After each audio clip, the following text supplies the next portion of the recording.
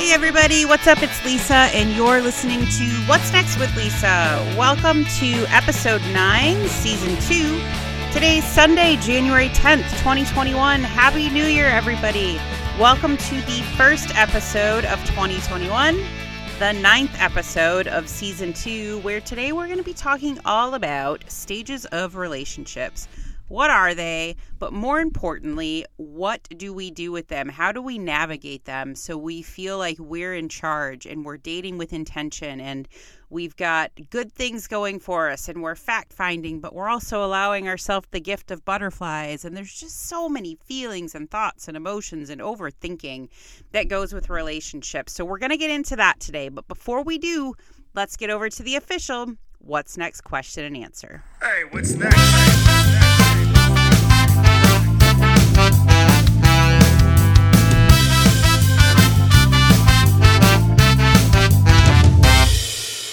Okay, Empty Nexters, the official What's Next question and answer. If you listened to my last episode right before Christmas in 2020, I talked all about self-sabotage, why we do it, the possible adverse effects of doing it, and how to get aware that maybe you are doing it. So this question comes from that episode, and the question is pretty short and sweet, but I think it's a good one. Lisa, thanks so much for your episode today on self-sabotage. I think that looking back on my relationships, I see that I have been self-sabotaging a lot of really good things. What's one thing that I can do today to stop self-sabotaging? Okay, awesome question. And if I had $1 for every time I explained something, we got to the root of something, and then somebody said, but how? I would be a gazillionaire. Because it's hard to put those steps into place, right? You think, oh, whoa, that seems really overwhelming. How the heck do I do that? But if I were going to give you one tip to stop self-sabotaging today, I would tell you accountability. So self-accountability and self-awareness, meaning if you're aware that you're doing it, you've got to catch yourself either when you're doing it or, even if it's after the fact, that's okay. But you've got to get accountable to what you want to do with it. So maybe that means you realize you were self-sabotaging and you don't want to do that. That didn't feel good. And you're like, crap, I can't believe I did that again. Okay, it's never too late to catch yourself and get accountable. So what I want you to do is be kind to yourself, be patient with yourself, but more so decide what you're going to do with it. Does that mean you need to get a little vulnerable and push through some discomfort? Holding yourself accountable doesn't mean holding yourself hostage to the mistake you made. Holding yourself accountable means being aware of it and saying, I got to do something better here. Holding yourself accountable means taking responsibility for it and wanting to do better and trying different things until it feels better. So I hope that helps. If you guys have questions, show topic ideas, email them to me at whatsnextwithlisa@gmail.com. You can also find me on Instagram and Twitter at What's Next with Lisa. And I definitely try to answer everyone's messages. I definitely look for show topics. I'm doing this for you. I'm doing it to get the word out about some techniques and therapy and things that we use to try to make things accessible for everybody. So please, if you've got something you're struggling with or just want to learn more about, send me a message, shoot me an email, let me know, and I will definitely try to address it. Okay, Empty Nexters, let's talk about this. I've had quite a few questions about what are the steps of a relationship. And as I was preparing for this podcast, I had kind of like the generalized timeline that most people adhere to when we're talking about relationships, meeting, getting to know each other, those types of things. But it honestly occurred to me just a couple of minutes before I started podcasting. Like, I knew that something didn't feel right. But it occurred to me that when I actually trusted my gut and listened, I was like, this is actually kind of crap. Because the bigger thing for me is you can know what the next steps of a relationship should be or might be, like in a loose outline. But until you've learned how to navigate those without disconnecting from yourself or totally losing yourself, I just think it's all a bunch of crap. Who cares if you know what the next step should be? And I said in my Instagram post, it's like knowing what road to take, but driving down the wrong side of the road. It's just not going to end well. Usually it doesn't end well, right? So what I want to talk about today is, yes, I want to answer the questions that I've been getting about what are the steps of a relationship. But more so than that, I really want to get into how to navigate those with self-love and empowerment and being the chooser, not the chosen. I always say, if you're one of my private practice clients, you're probably sick of hearing me say, empower yourself to be the chooser, not the chosen. And there's value in that. And so, like I said, we'll get into it. I want to talk about the steps, and everybody's been there, right? We've all been there. The beginning of the relationship, right? You meet somebody, you're both attracted to each other, and it's like this surge of hormones and chemicals, and they kind of flood the body, right? And I have to be honest with you, when I was researching this show topic to make sure I was giving you facts, I've always heard of, obviously, like in the beginning, it is a dopamine dump, meaning you get a bunch of dopamine and all these happy chemicals flowing around, which is why we have a tendency in the very beginning to overlook red flags and warning signs, because you're just smitten with each other and there's lust involved. And, and so this dopamine comes around, floods the body, and we overlook these flaws, red flags, early warning signs, things like that. And I had, for some reason, even in my schooling, I had always thought that lasted about 3 months. And I think I've read varying reports on it, but I was finding like peer-reviewed articles saying it can last up to a year. And I thought, oh wow, that's a long time, and think about it though. If you think about like the dopamine flooding in for about a year, those happy chemicals, which makes you have a tendency to overlook bad things, think about how easily it can be to get kind of like stuck in a rabbit hole. You've been with somebody a year, that dopamine starts to wear off. You're hoping the oxytocin kicks in, which is that chemical that helps us bond and commit. So when all that dopamine butterfly love wears off, we're hoping oxytocin kicks in and keeps you binded and connected and committed. But think about it, if you already have a year into it when that starts happening, that's a pretty big investment, and not one that we tend to want to walk away from easily. So I don't know. I learned something here too. And I thought that was a really long time, because for some reason I would have sworn it was 2 or 3 months. I will say my disclaimer is I do think it's different for everybody. It definitely is different for different relationships, depending on your background, your age, your life experience, things like that. But, my goal with this podcast is to, like I said, let you know of the relationship stages, but also to remind you how to navigate these while staying connected to yourself. So, that being said, when we talk about the stages of relationships, the first one is you meet, right? You meet and it's exciting. And like I said, there is all this dopamine flooding around and these love hormones, and it feels really good. And that is the stage, though, where I want you to be really mindful of what your intention is. So, first of all, I don't ever think you should deny yourself the opportunity to get excited and have butterflies. That's one of the good parts of dating. You're allowed to get excited about somebody. You are allowed to have butterflies. You're allowed to think about the future.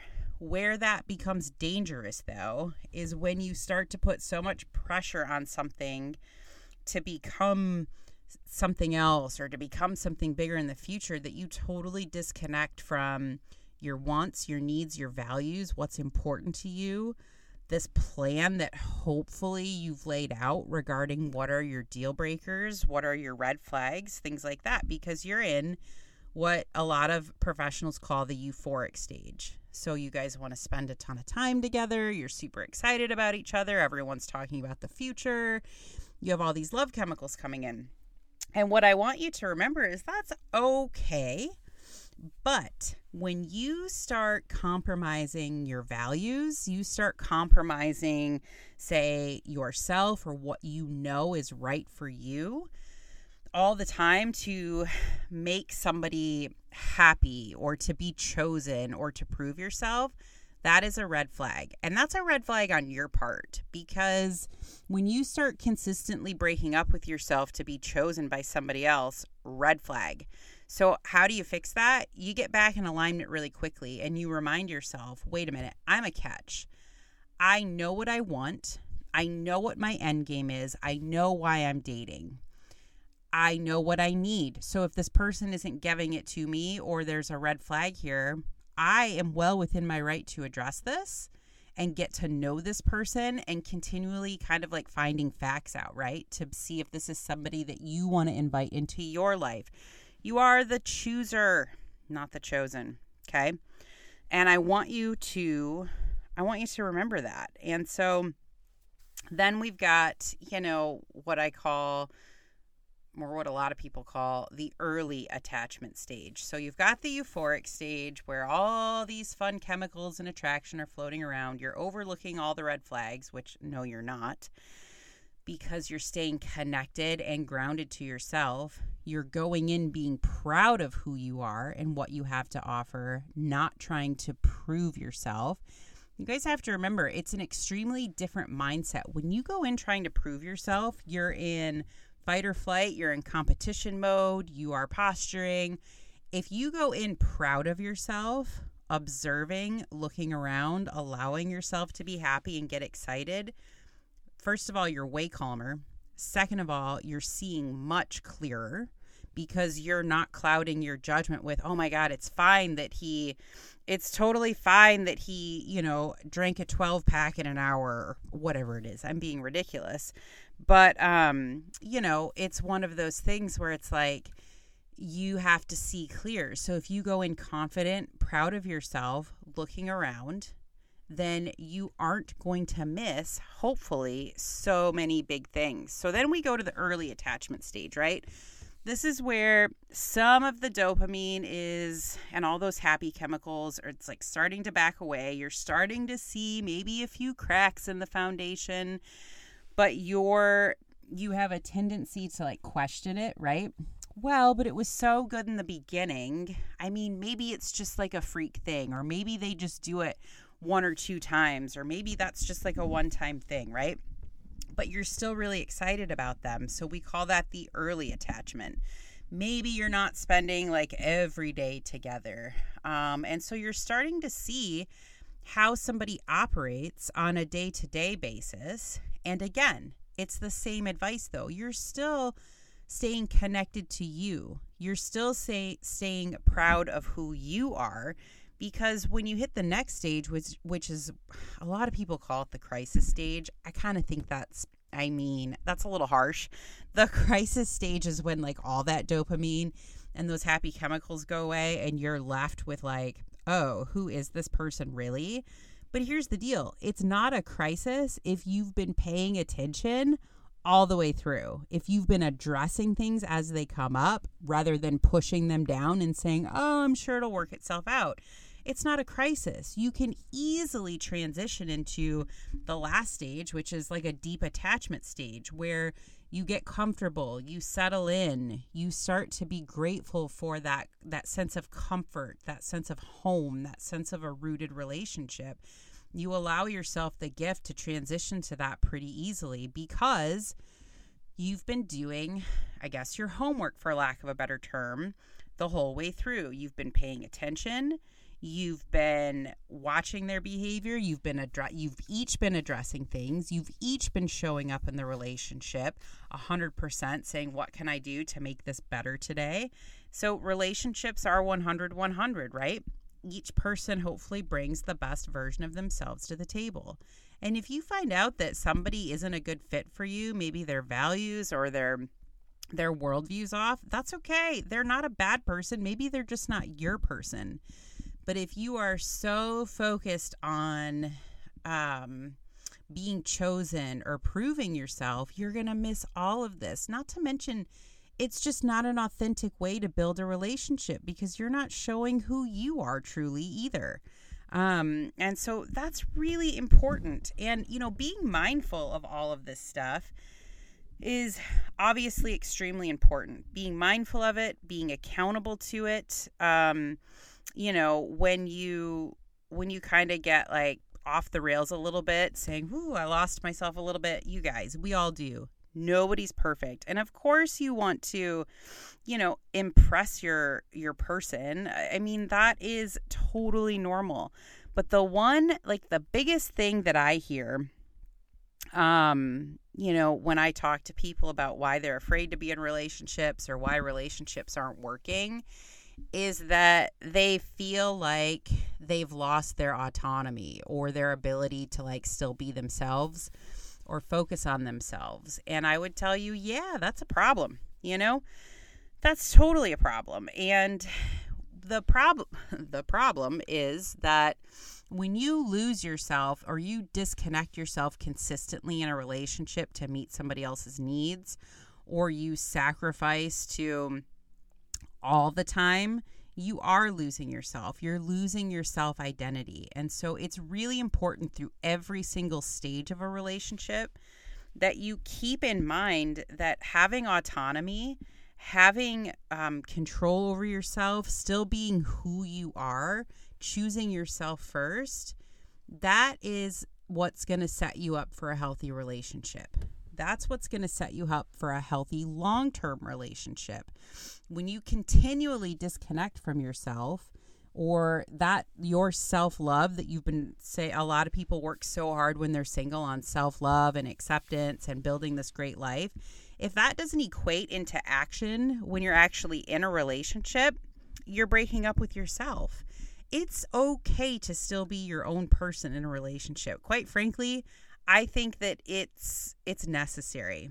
Everybody has a different kind of definition of love or what works for them in their relationship. So I'm not going to tell you there's a cookie cutter way. But what I am going to tell you is that if you're totally losing yourself at the expense of somebody else, and their wants and needs, they're not bringing the best version of themselves to the table. They're just not. And it takes two people doing that. And, how to be accountable to this is to realize when you're disconnecting from yourself, to realize that, gosh, I need to rein this back in and sit and connect with myself, because the only way to really succeed in a long-term relationship is to keep part of your autonomy, keep your identity, keep the identity that you've worked so hard to be proud of. The other person in the relationship should love and accept and support that, not want to take it away. If they're trying to change all of you, that's not a good thing. Now, that being said, of course, there's compromise in the relationship. Of course, when that dopamine starts to wear off and you're in what a lot of people call the crisis situation, is some of that going to be challenged? And you think, oh, God, what the hell am I doing? Do I really want to be in this for the long haul? Absolutely. But you also have to give credit to the fact that a lot of your hormones are changing. The chemicals in your brain are changing. And most relationships, I would say almost all relationships, it's just inevitable that it's going to suffer that fate of the happy chemicals wearing off and reality setting in. And if you haven't been addressing things as they come up, it's going to be a lot harder. And I would tell you, especially here in the United States, I think a lot of us you hear a lot about being selfish kind of and superficial, like, oh, that's, I'm putting myself first, I'm being selfish. And we cling to our freedom, right? And we act like, gosh, if we compromise for somebody else, then we're disconnecting from ourselves. That is not what I'm talking about. A relationship, a healthy relationship, is two people working at it together. It is give and take. However, you've got to be fully satisfied with what you choose to do. So if that is doing something for your partner or going out of your way for your partner and you are fully satisfied with that, then that's okay. You're still governing or being responsible for yourself. Everybody's definition of what staying connected to themselves and loving themselves and caring for themselves is different. And so don't think too hard about, oh, well, if I go out of my way here, I'm breaking up with myself. Well, not if you feel 100% good about what you're doing and you've thought about it and you're still taking care of yourself. You're not acting out of character. You're not acting out of alignment with your values. You're being who you are. And so that is okay to do, because here's the thing. Yes, I want you to maintain your self-love and, of course, your compassion and patience, but that's a two-way street. Relationships are a two-way street in that sense. It takes two of you working against the pattern or the problem together.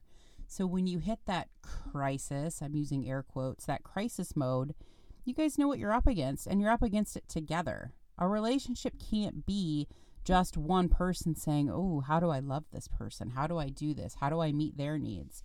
Well, how are they meeting your needs? Are you guys talking about it? And these are things that is okay to talk about pretty much from the beginning. I mean, yeah, in the very beginning of a relationship, I would not recommend, on the first date saying, what's your communication style? What's your history like? Whatever. Those are things that come out organically. But the one thing that can be consistent that you do, even from date number 1, is be proud of who you are. Be proud of what you have to offer. When they show you that they're not their person, that they're not your person, you have a responsibility to yourself to pay attention. You don't just wish and hope that really big red flag deal breaker things will go away. You address them. You listen to that person. You decide if you're going to trust them. You decide if you need to go a different direction with your relationship. You are the chooser, not the chosen. Be proud of yourself. You've put the work in. Honor yourself. And that is the makings of how to navigate these steps of a relationship. Go slow. Take your time. Get to know somebody. But most of all, trust yourself. You can only trust somebody as much as you trust yourself to be okay if it turns out to go to hell in a handbasket in a week anyway. And you will be okay. So I hope that helps. Please send me your questions. If you've got questions about specific steps to take during, different stages of the relationship, send them over to me. We can do a whole Q&A episode next time too. I'm happy to do that for you. But my responsibility to you is to remember that you've got to date with intention. You've got to date with pride. You've got to date with confidence, because that's what's going to set you up for a happy, healthy relationship. I hope that helps, guys. Take care of yourselves and take care of each other. And remember, today is a perfect day to ask yourselves, what's next? See ya.